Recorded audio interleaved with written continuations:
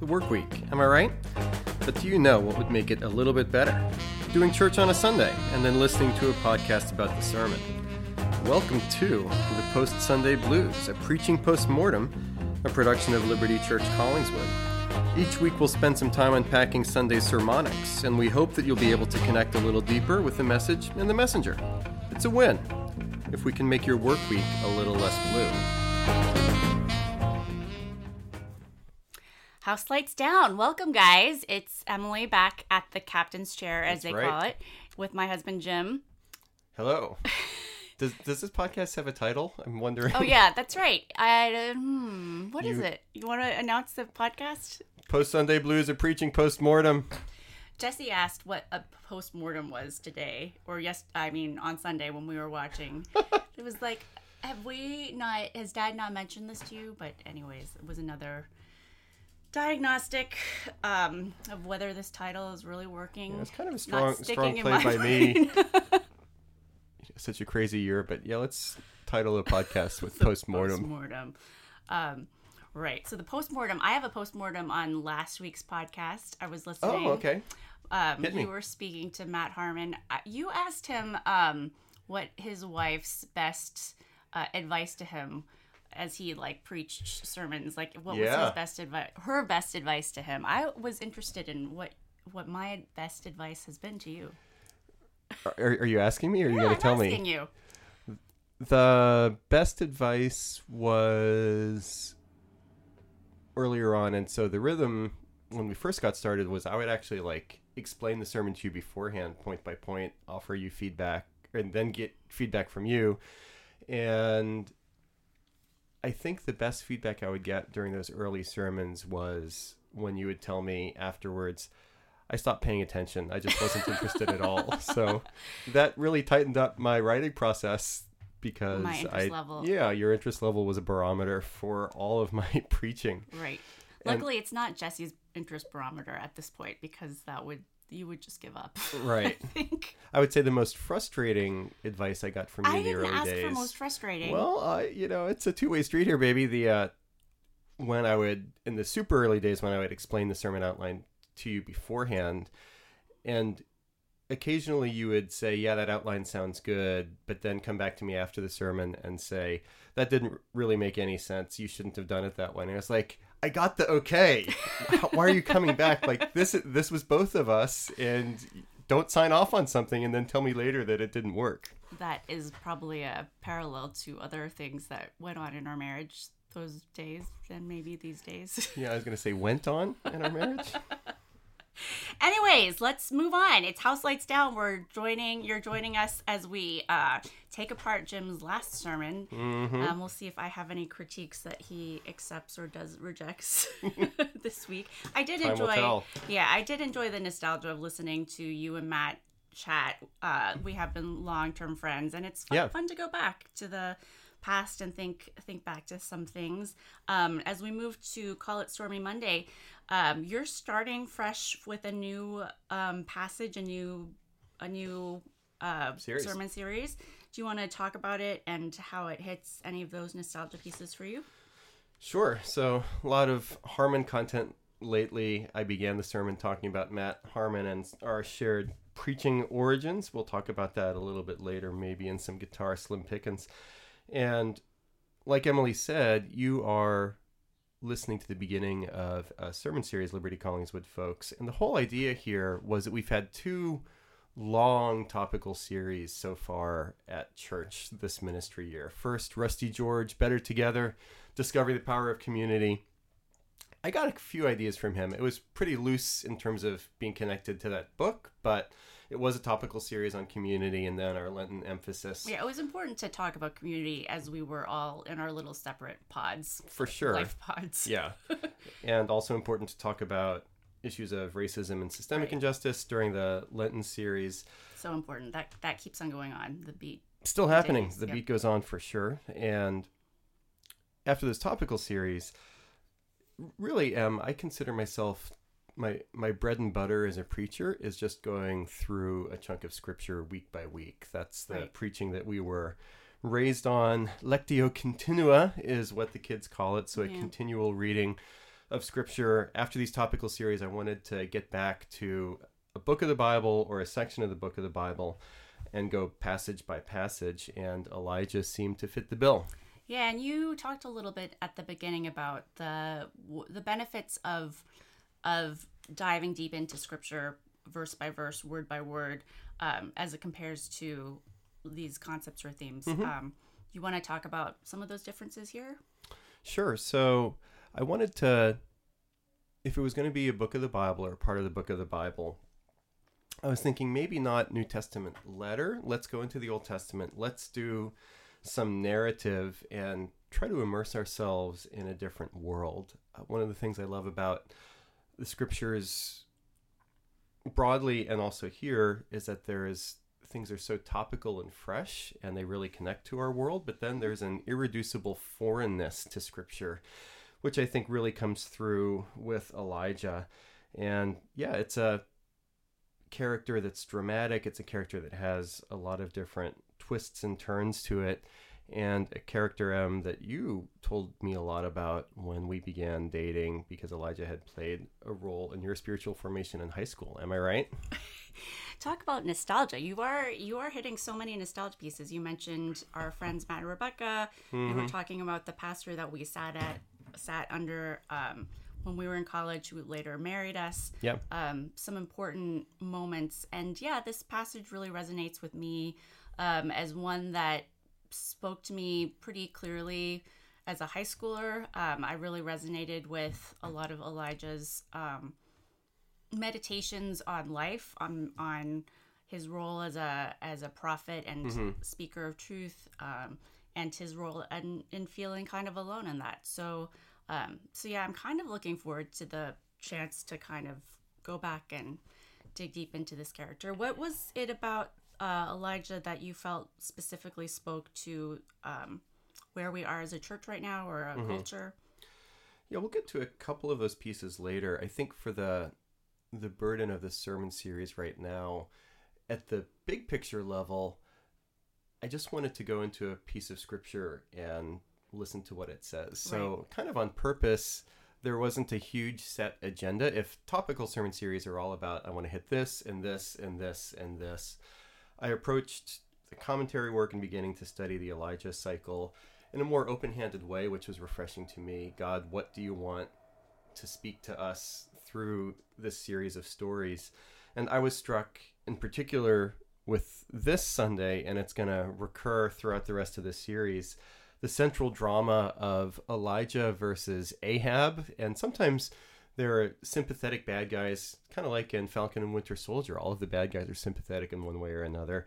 Ahab is a classic villain all the way through, not sympathetic, not complex, just Right. a bad guy. So you have Elijah versus Ahab at one level, but then the bigger picture is Elijah's God versus Ahab's God, Yahweh versus Baal. And I was struck going into this passage, and this connects to the sermon introduction too, about how the God of Elijah is a God that makes demands upon us. Right. And I kind of see how you've threaded that throughout this whole sermon, the idea that we need to listen to God even when it's not something that we're picking and choosing. I do think with topical stuff, when I go to a bookstore, I'm looking at the topics that I'm already interested in, like, I don't know, personality tests or handwriting analysis or young adult sci-fi.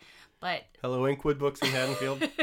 sometimes it's good to, or not even sometimes, but when we're talking about Scripture, I think you were really piecing apart that concept that we need to listen even when it doesn't totally fit our previous mojo. Yeah, we need God's yeses and nos, both.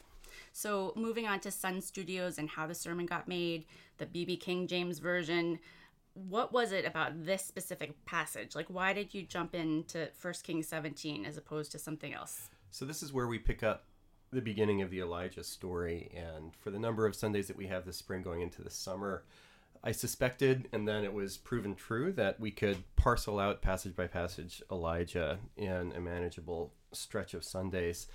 And part of the refreshment for me in constructing this sermon, and I think this is the first time that we've talked about it on the Post Sunday Blues of Preaching Postmortem, TPSB, the whole thing about preaching narrative. I guess I preached, Doubting Thomas on Easter Sunday, but it's just going to be story after story here. And it's endlessly fascinating to me as a preacher to think about how I communicate and teach from a story. So these are authoritative stories for us, the authority of Scripture. What does it even mean to have an authoritative story?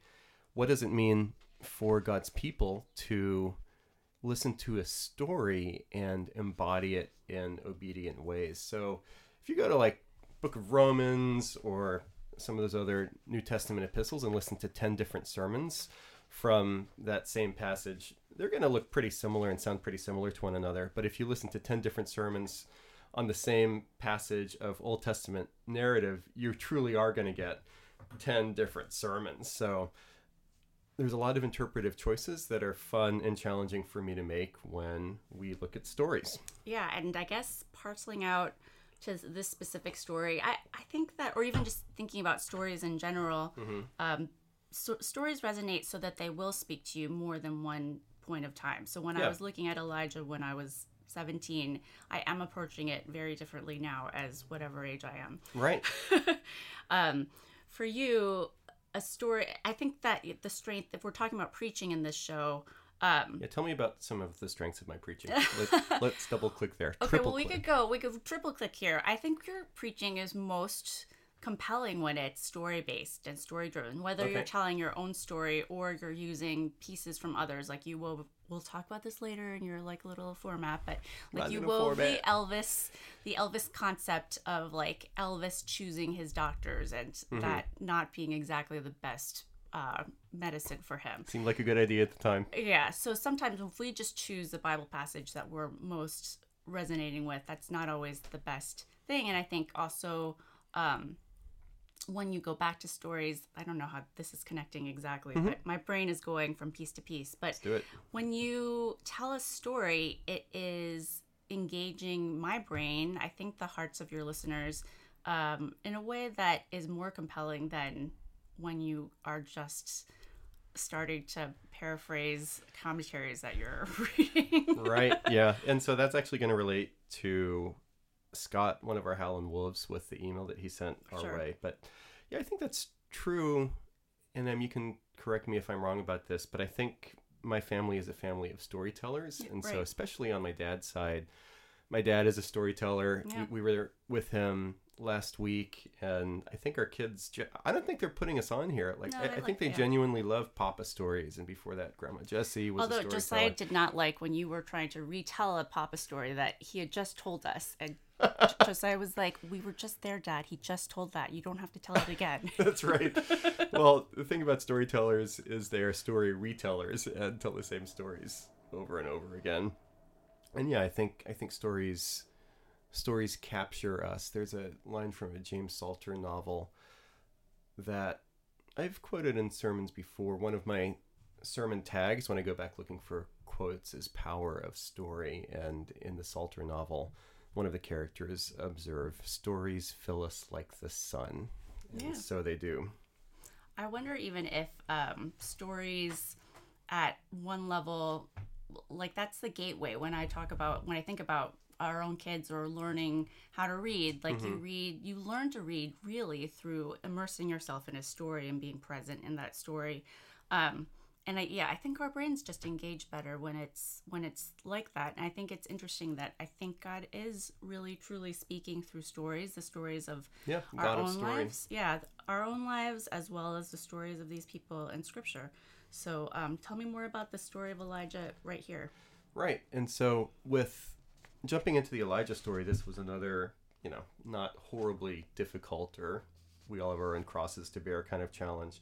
But we're picking up in 1 Kings chapter 17, which means there's been 16 chapters in this ancient book before this. And so about a third of the way into the sermon, I spent a fair amount of time filling in some backstory. And it's always one of those things where, like, I don't want to give too much or too little backstory, but sort of went through. That's where I used the strokes. Is this it? Where 1 Kings is a huge letdown. God has been building to bringing his ancient people, the Israelites, to the promised land really throughout the whole Bible so far, they finally get there. So it's Abraham, Isaac, Jacob, Moses, Joshua, Judges, 1st and 2nd Samuel, King David.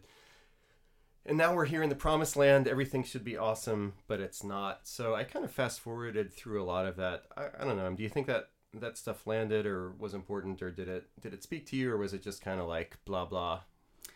I think probably for me it was important context, but I don't know that it would necessarily have stuck in the same way. I'm looking at my notes. I mean, I think that the concept of the relevance of Elijah and where Elijah was from, those parts, Elijah being from Jersey, I don't know. Classic New Jersian, Elijah. Would you have said that if we were in Texas? Well, I actually made that same joke. Oh, did you? At Liberty Mainline when I preached the same sermon. Elijah was not from Mainline. No, I said this is how people at the Mainline think about Jersey. Like is that really a place? And so I think it actually worked better in the Mainline, actually. Right. Jersey was just like, huh? Yeah. Like, why are you making fun of New Jersey to us? There's never a good time. Always too soon. I don't think that's true. But anyways, but the idea of Elijah's backstory and how it's relevant. Right. And then one other crucial bit of stuff that I got from the commentaries that's going to continue to play a role in this series is if it's Elijah versus Ahab, Yahweh versus Baal.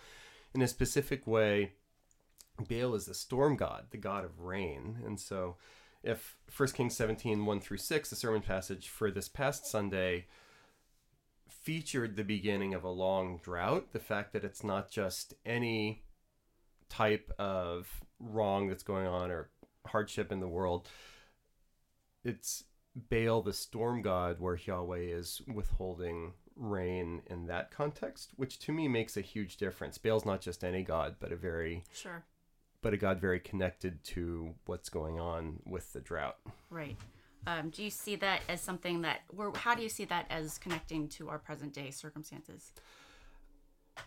I think there are a lot of Baals. I think there are a lot of Ahabs, just in the sense of power brokers or ideologies of one kind or another, where this is the God to whom we sacrifice, what we go to in order to make our worlds more manageable and more controlled. But the thing about idols and false gods is that they don't give to us, they take from us. Sure. And so whether it's... What is your power broker? Or should I say, who is your power broker? Yeah, we're not going to spoil that one. Winter Soldier because we don't know. There we go. Also, who is your power broker? You. What? Wait, are you calling me the god of... Wait, storms? No, you're my Sharon Carter in more ways than one. Wait, you're saying Sharon Carter is the power broker? I did not say that. How do you even know? Podcasts. Okay, I'm going to move on. Muddying the waters. What was fun or difficult about constructing this sermon besides having to draw in DC versus Marvel? Right. Like you just said, I'm excited to dig into the context of thinking about that we live in a world of Baals, all of these secular political ideologies that I think are deeply formative to us. And how do we build out a scriptural worldview and muscles against secularities in dialogue with serving everybody, loving everybody, but in contrast to and against the hegemony of secularity. I think in the podcast with Matt last week, I talked about how I heard this stat that for every hour of Christian content, however that's defined, right, that people consume during a given, that Christians will consume during a given week, there's 30 hours of non-Christian content. Right. And, we need to nuance that a little bit. Like, we don't want our people only to read and listen to Christian stuff all the time in some weird tribal way. But the flip side is that I feel the formative power, and then we talk about this with our own kids, just social media and all that stuff, how there's nothing that's neutral, and we continually are formed by ideologies, whether we want to or not. And so, nobody's saying in Collingswood 2021, I really love Baal. That's my God. But we're still being formed by the powers. Sure. So you're saying I should be spending less time listening to podcasts about 90 Day Fiancé. Yeah. How are you being formed for that? That's what I want to know. Well, probably, I mean, to be serious, I probably do tend towards escapism with a lot of the podcasts I listen to and fill my brain with. So I think that is important. And maybe this podcast can be some of that, like where we are trying to still keep things light and energetic, but also thoughtful and reflective about deeper things. So I think taking a chance to try to examine where your personal idols are is probably not a bad thing. Yeah, and absolutely, that's one of the reasons that we're doing this podcast, because a lot of people listen to podcasts, it seems like, and we want to have a formative voice for the gospel in the midst of the liturgies of our week, the Tish Warren sort of stuff. And in connection, with Bales forming us in a lot of different ways, I really do like the image, and to skip for just a second to Barband cover tunes. I know that you're a huge Star Wars fan. Jump to that section. Well, let's go back and forth a little bit, thinking about, and for our listeners, Emily is emphatically not a Star Wars fan. I'm an anti-fan. You're an anti-fan, if there's such a thing. When we were dating last semester of college, oh my gosh, he drugged me to the movie Episode 1. He told me ridiculous. I don't know. I spent ridiculous hours being told how great this movie was going to be. Mm-hmm. And then it happened not to be great. So you hadn't seen... So the problem was not that it was not great, because if you had walked out of the theater and said, part of the problem. Yeah, if you had said, yeah, that was not as great as I said it was. No, the problem was that you defended it for like a month, saying that it was still the greatest movie ever, even though like everybody was panning it, including me. Right. The fact that you were like standing up for it, that was the problem, and that ended my Star Wars fandom before it started. Yeah, so the idea was, you hadn't seen any of the original Star Wars movies, and in our dating relationship, Episode 1 was coming out, so I thought, here is a tabula rasa, a clean slate, where we can start the movies in order, and you can watch them. I was excited. I was all on board. 1, 2, and 3 over the years, and then 4, 5, and 6. You were very convincing. That didn't happen. Yeah. So, you have not seen Star Wars Episode 4, the first one. But I think I did when I was little, and then I fell asleep. Okay. So. Right. So, you treated it like a sermon. And Episode 4, Obi-Wan Kenobi is introduced to us as this figure wandering on the periphery of the desert wilderness, but comes and speaks to Luke of the old ways. That image was captivating, at least to me, thinking about, hey, maybe this is where the church is right now, where we're on the periphery, we're trying to help people, trying to serve people, speaking of some old ways, but we're not in places of power right now. And really, that's a better place for the church. When the church has been in places of power, historically speaking, it hasn't gone well. Mm-hmm. But been thinking about, and we'll come back to this in Elijah too, the church as the gadfly, the new outsider, sometimes seen as weird, sometimes not, but sometimes in step, sometimes out of step. And Elijah, pretty directly, is somebody that's out of step with the kingdom of Israel in 1 Kings. Sure. So that's, you have jumped to Barband cover tunes without allowing the captain of the podcast to move to the next section. Oh, my captain. Kind of offended, but and jumping into the first analogy used with the first reference with Star Wars, mm-hmm. I did notice that you threw in Myers-Briggs and Enneagram. Was that to alleviate the grief you'd get from me about Star Wars? Yeah, tossing you a bone every once in a while. Yeah. So preaching is really just marriage therapy. So yeah, there's that, and with muddying the waters, a couple more pieces here before we go. You're going backwards again. I thought I was clear. We're skipping down, but then we'll skip back up. Oh, I love this outline so much. And that's not sarcastic. I really do love the outline. Do even notice the outline? I feel like well, that when I talk to young preachers about preaching, mm-hmm. I say the outline. It doesn't matter if people know the bones of the sermon, but they'll listen better if the bones are there. So also with the I'm going to test it next time. I'm going to throw out the outline. I'm going to I'm just going to free form. It's like when you're riding in a car and you feel you're not thinking about the car ride if the driver is a good driver, but you are thinking about the car ride if the driver is a bad driver. So, World of Bales, the question, and I think it's something relevant for both Christians and non-Christians. Is God real and will God show up? Is God real and will God show up?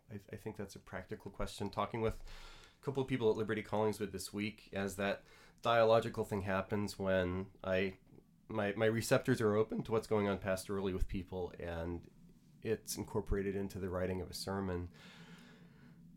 There are people at our church where they need God to show up, where they're in tough spots, and it's a very real question. Is God real? Will God show up? God, I need the equivalent of ravens to come and give some provision. And I think a lot of people are stretched right now, including myself. As life continues to be crazy, is there such a thing as a sovereign God who's ruling over all of this mess? And if there is a God that's Lord of us and Lord of all things, that needs to shape our walk and our worldview. Will God show up? And I think skeptics will say, no, God will not show up, and that's a good thing. But then where are we left? Right. I think that's an important piece to be meditating on during this season. Will God show up? I feel like you're saying that there are some people in our congregation who might be feeling that. I feel like it's everyone who has not been affected by what we're going through. And I think that the story of Elijah may be the one that engages a lot of these issues. I hope so. And related to that, one other thing, so this is a passage where Elijah is brought in a drought to a brook where God miraculously gives water and is provided by ravens, both bread and meat. I'm not sure what he did for vegetables, but the important food groups were there. Getting people to try and trust God's provision, and it's a rhetorical challenge a little bit in sermons, just to give some drama there, because the resolution is pretty fast. Elijah isn't down in the dumps for too long. There's no dramatic tension. Will he be provided for? It just happens really quickly. Getting people to trust in that, but then the whole question of, but what if God doesn't provide? And we're called on one hand, I think, to trust generationally God's provision for his people. But then we all have real life circumstances when we were praying really hard for something and God didn't give the answer that we wanted. So wanting people to be bold in their trust and faith, but then also understand that it's a misapplication of a text like this. And preachers have done this sometimes, and we both heard right, to just say that. To make it some sort of stilted guarantee, as God brought through ravens provision for Elijah. Whatever you need this week, just open your inbox, open your mailbox. I guarantee you that it's going to be there. Yeah. So how do we strike a balance of robust faith with not saying that because of A, God is going to provide B and C automatically? So that's a challenge periodically that I face in preaching, and it showed up again this Sunday. Sure. I think that overall I'm excited about hearing more and kind of unpacking this story once again. Right. Let's move back on to Barman cover tunes, even though we already addressed one. Right. You actually had a lot of references this week. It was fun. Well, I didn't preach last Sunday. Brandon Best did a really good job in my place, and so it only takes a Sunday for the pop culture build-up to occur. You started with my favorite, Elvis. Right. Or maybe it wasn't started exactly, but... No, that was early on. That's like true. one of the core spinal callback ones that you were using as the frame. Right. Yeah. So maybe careful Howlin' Wolves listeners will wonder, is there some marriage strife going on between Jim and Emily right now? Because Elvis I'm using a lot of pop culture references that you hate. In this particular case, you're talking about Elvis as fat and kind of the pick and choose of his doctors leading to the flourishing that it did. I'm not really that opposed to it. Okay, so if we're talking about fat Elvis dying in the bathroom, you are all for it, which is what I was talking about. So the Elvis Presley bubble of him controlling all of his inputs and outputs himself, including scripts from doctors, and using that as a metaphor or analogy about how we can construct and curate our own bubbles, but I think to our own detriment. Right. And yes, I really dislike Elvis, like passionately dislike Elvis. Thanks, Gig. I think I hate Elvis more than I hate Star Wars. Because if Star Wars is on in the background, I will like shrug. Yeah. I think we need another, at least a Twitter feed for this podcast, like Nihilist Post Sunday Blues, where we just give all of our like negative anti-everything pop culture takes. That would be on there. Okay. Well, I thought it was a good analogy. I appreciated it. And then you jumped into like Flash versus Superman, and I was just like, who's the Flash? Yeah, I should have disclaimed that I sometimes go DC. Emily is less enthusiastic in that direction. You told me not to be. I converted to Marvel, and then like you told me not to pay attention to DC, and so I don't. And then when you use an analogy, I'm very confused. Right. What is going on? So yeah, referenced Superman and Flash. In the building yesterday was Mike, who's a really big DC fan. He wasn't totally on board with the analogy there either. Yeah, Mike, slap him around. Right. He is an MMA fighter, so please don't. I'd love be to gentle. see you take Jim down. Yeah, it could be the one time where you would actually show up for an athletic event that I'm a part of. Mike slapped out. A fun fact is that Jim punched a hole in a wall during or right after a basketball game. Actually, several, right? One in high school, one in college. Yeah. Holes in walls. I've broken bones from punching things, unfortunately. So I've heard those stories, and I just decided I don't really need to show up to see angry Jim. Right. Jim Anger. Yeah, Emily would not like me when I'm angry. Yeah, but you've settled down. You've mellowed. A little bit. You don't play basketball anymore. No. Except against our poor children. Right. Anyways, moving on. Do you want to explain the Flash versus Superman one? I really genuinely didn't understand what the parallel was. Sure. So just to recap, it was Yahweh versus Baal, and the whole thing about Yahweh coming like home court attack on Baal's wheelhouse. Baal is really good supposedly at storms. Yahweh says, yeah, I'm really good at that too, and I'm good at everything else. Classic DC conundrum. Who's faster, Flash or Superman? It's the Flash's one superpower, but Superman has like all of the superpowers, and so it's sort of like, so God is Superman? Superman, right? And Ahab Flash is Baal or Ahab, and Superman's just better at everything. That's the bottom line. Not everything works in a sermon. Okay. Yeah, well, we said Matt Harmon said last time that from Richard Baxter, the old Puritan, every sermon needs to contain at least one thing that people don't understand, so that people don't get cocky and think, oh yeah, I could preach a sermon too. You are welcome for Superman and the Flash. Got it. I have something about some band, The Strokes. Right? I have that. They actually won a Grammy this year. A dad band. Dad bands are winning the Grammys? It was a callback, and there were a lot of, think pieces about it was a very nostalgic middle-aged year. white band getting a Grammy. Yeah. It's so problematic. Okay. Any other references you want to highlight? Yeah, a couple in the more serious direction is Ian MacDonald, the science fiction writer in Britain, late 20th century, talking about the meaninglessness that's seeping through culture. So the whole thing about materialism, either in the narrower sense of consumerism or in the broader sense of a material world with no heaven above, no hell beneath sort of thing, no God, no meaning, no purpose. Right. Usually when I give this quote, and this has been a couple of times, I do mention the fact that MacDonald wrote a lot about meaninglessness in his fiction and nonfiction and eventually took his life. Sometimes I feel like that's an over-sensationalistic detail to give, but then on the other hand, I don't know. I think there's... That's what the commitment to his philosophy. I think there's something to that. And then Leslie Newbigin in The Gospel and Pluralist Society just talks about that modern malaise in terms of if there is no point in the story as a whole, there is no point in my own action. And I do think that that's a weak point, an Achilles heel of secularism, where we spend so much time trying to build meaning into our lives, but then at the theoretical level spend so much time and energy saying that there's no meaning to any of this. It's a tough place to live. It's a tough space to inhabit on an ongoing basis.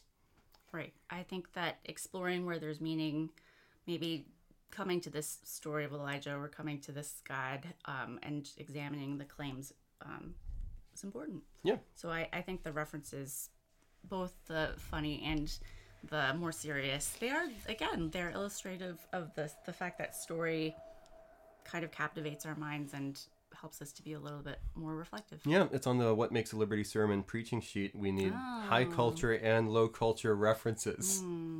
Which are the low? You don't go to 90 Day Fiancé. You should watch with me sometime. Yeah, there's high culture, there's low culture, and there's no culture. Anyways, Helen Wolves can are we fill allowed in to what's move what. on here? Yes. Guitar slim pickings. That means any leftovers, anything else that we haven't covered yet? Yeah, I have two things here. One, something I try to do every sermon that I preach is have a telos or a concluding, not necessarily last in the sermon, but talking about how Jesus crucified and resurrected is a climax and an end point for different threads from the Bible passage. Some weeks I do it better than others, I think more elegantly or less elegantly. This was one of the weeks where I couldn't quite figure out where to put in the cross. I mentioned it towards the beginning about one of the things that I loved Norm's preaching. And then it was a little bit of a white flag, or whether it's preaching a sermon or cooking a meal or executing a project of one kind or another. Sometimes you think my cooking? It was a bad analogy. So that was the impersonal you, not the person that I am sitting across from and saying the word you. So, sometimes you finish whatever you're doing and say, oh yeah, that came together really well. But then other times it's like, that didn't really work the way that I wanted to, but we have to have dinner. So I just kind of stuck the cross in at the end, whereas God provided sustenance and provision for Elijah through the ravens at a greater level, climaxing God's story. God the Father has provided for us Jesus crucified and resurrected for us and for our salvation. It didn't feel very elegant, but I also am not going to put Jesus in a sermon, so it just sort of I don't came think out that way. Yeah, I will push back and say I don't think it was just stuck on. I think that's central and present in the story for sure. It is, but or maybe I'm just like complimenting myself in a backdoor kind of way. To get me to compliment you? Oh yeah, I'm fishing. Yeah, so you got the fish. I felt like it was a little obvious. Sometimes obvious is good, because it's true. Anything else though that you wish that you could redo? Not redo in this case, besides what I just said. And then, sure, you would have integrated and more. yeah, the other thing, it was fun talking in the beginning of the sermon about Norm Coop, and just to circle back to that. It was preaching that was deeply formative for both of us. Yeah. What was it that you loved about old Norm?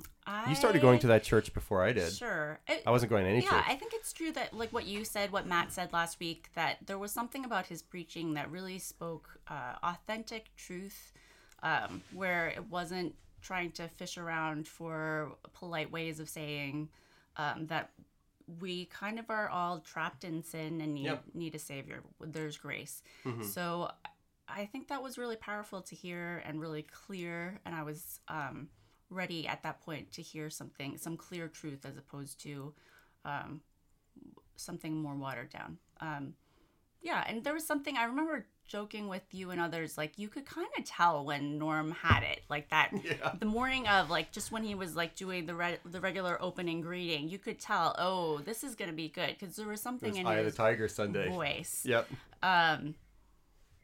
I'm trying to think if you have that tell. I don't really think you do, except for homilies. I can always count on being bad. Yeah. Yeah. Maybe when you used to do the opening credits yourself, right? your stand-up comedy. The monologue. Yeah, the monologue. The monologue / announcements. The monologue could sometimes give you a little bit of a taste. Right. Yeah. The flip side. So I'm in the 10 to 12 hour range with sermon prep per sermon. Norm was 1 to 5 hours, which was like a crazy short side. Flip open the Bible. Right. And so one of the things that we joke about with Matt and Rebecca is, like, Norm would say, yeah, I'm between 1 and 5 hours. And I think it was Matt that said, yeah, we can kind of tell those 1 hour preparation sermons. So it's still admirable. Right. Still admirable. And sometimes you got to do it one way or another. Sure. Just bang it out. Yeah. So good nostalgia pieces. Connecting that to like the Howlin' Wolves, and as we get to questions or questions and notes from the listeners, if you guys have questions about Jim's past, my past. I think that could be interesting. If you want to hear more stories, that could be interesting. You could ask away. Backstories. Yeah. I will definitely choose the ones that are juicy. Maybe. Well, as long as they don't. That's where there's some overlap between us. We both like the juice. Sometimes. You're smirking. Yeah. So, yeah. No more leftovers except the little fun fact of the trivia about this podcast is that this whole time I've been watching like carpenter bees like kind of float around in the window right behind your head, and it's been very distracting. I have been wondering what you're looking at because it's not at me. Yeah, they're I know I'm supposed to like bees. I really don't like carpenter bees. They dive bomb me when I perpetually every spring. They just choose me when I walk out the front door. They dive bomb me and no one else in our family, and really has created a war. Yeah, so 140-year-old wooden house. That is the trivia for you guys today. We do have a good guitar, or we do have an encore, Howlin' Wolf. I have one from text as well, baby. Oh, awesome. We love to hear your feedback. I love to hear other people's perspectives on Jim and Matt, or Jim and his preaching. I'm looking at this email. I can't use words today. What's wrong? I'm going to read this email from Scott. He wrote, "Hey, Jim and Emily. I enjoyed this week's episode of the podcast with Jim and Matt. I do have 2 questions for you, Jim. You and Matt talked a little bit about the difference between preaching and teaching. Matt talked about how he did 2 sermons on Revelation 20, the first one pointing to Christ and the second one getting into some of the more technical parts. Mm-hmm. During the podcast, the 2 of you talked a little bit about how preaching focuses more on the application to life and also pointing towards Christ. And I was wondering if there is anything else you'd like to say that makes a difference between preaching a text and teaching a text, if that makes sense." I'll get to a second question after you talk about that. Yeah, my take on that, I forget which Supreme Court justice it was in the 1960s when the Supreme Court was trying to define pornography in public spaces, and the Supreme Court justice said, "Sure, it's hard to define pornography, but I know it when I see it." To me, that captures some of the difference between lecturing and preaching. I do think there's a place occasionally for lecturing, and maybe I could add that back to my repertoire. In our church in Texas, I would do an occasional lecture-style sermon where I wasn't worrying about application. I wasn't worrying about hooks and storytelling to draw people in. And it was more straight, here's a lot of content that I think is really important. I'm not crazy about doing that on a regular basis because I think people tune out. So in addition to what Scott said, Matt talked about, I think for preaching there is, and there should be with preachers, if they think there's not, they're misunderstanding their own craft. There's a rhetorical dimension to it where I think less so with a lecture. But with preaching, you have a beginning, you have an end, you want themes to come together. The sermon, I talked about God that makes demands, but concluded with that again. I used what wondrous love is this, love so amazing, love so divine, demands my soul, my life, my all. Said that at the beginning, said that at the end. Use the Elvis bubble at the beginning, use it at the end. So thinking about sermons as a discrete rhetorical unity is something that I think is singular to something like preaching and less so with lecturing. The other thing, and tell me what you think about this, lectures are just harder to listen to. Sure. And speaking of people from our past, Norm Coop had a brother who was a professor of history at Dartmouth, Alan Coop, who's still going, at least. He was a preacher on the side, lecturer and professor of history. I never had him for class, but he apparently was a great lecturer. Right, yeah, I did have him for class. Yes. And scary smart. Right, scary smart. But he's the exception to the rule. Like every once in a while, you'll have an expert lecturer. Each lecturer is actually crafted as well as preaching. Like there's story narrative through the through line through the lecture. That's interesting to think about. Yep. He kind of follows up asking asking you to flesh out, maybe you already have addressed this, but here he goes. Also, I was wondering how you balanced the preaching and teaching in your sermon prep. Is there a point when you look at the text and you say or think, I have really got to get into some more technical things because of this text, and how do you find that balance? So one of the category distinctions that the Puritans in the 1600s, 1700s in England, they would make the distinction between doctrine and use. So one of their triads for preaching was doctrine, reason, and use. So doctrine was unpacking the scriptures for theological content. Reason was giving both scriptural and extra scriptural reasons for why this is true. And then use. What does this mean for us? And, I'm not saying that we should just copy and paste Puritan sermons onto the present day. People do it. I think they're kind of boring. Even though I've profited a ton from going back and reading a ton of Puritans. So nice I want to be clear about that. I'm saying like a Puritan style sermon copied and pasted to 2021 might not be the best idea. But there's always the use question for me that governs how much doctrine and how much reason. So if I go more in a direction of unpacking a concept, either as it relates to scriptures or something going on in culture, I still want there to be a payoff. So there is like a bottom line payoff question, which is one of the things that I love about preaching. I think in my own Secret Origin podcast that we did together, talked about preaching as a vulgar art, vulgar in the sense of like mobile vulgus, simply the crowd, not negative. Oh, love getting that back in. Yeah. The whole idea about, preaching not being high concept for the sake of high concept, but where there are high concepts and even the deep things of God, it's for people to embody and live out. Right. Oh, good stuff. I think you have another message from Got Howlin' Wolf. Text from Howlin' Wolf Brandon. Okay. He said he liked it.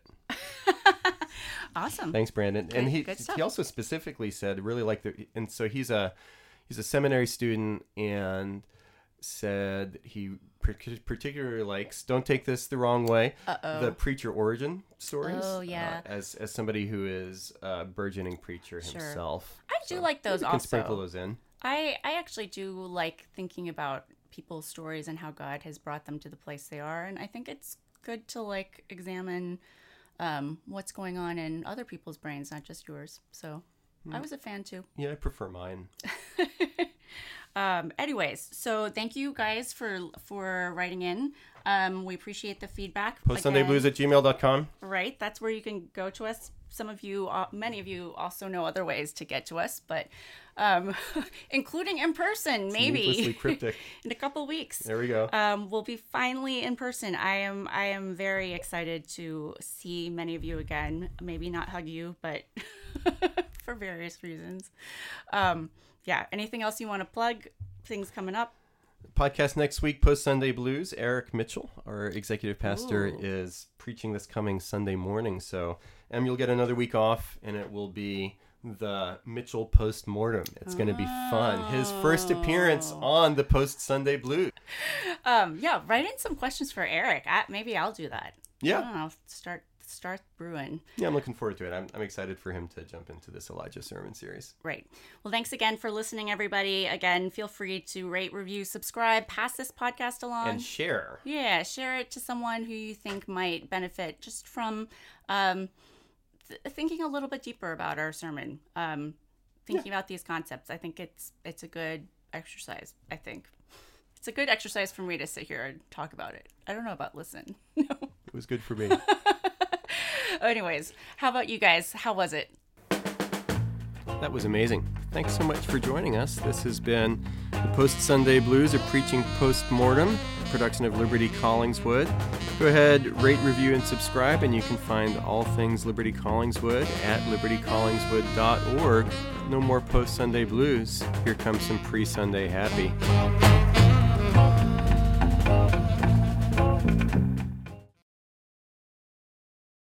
Do you have any Superman versus Flash thoughts?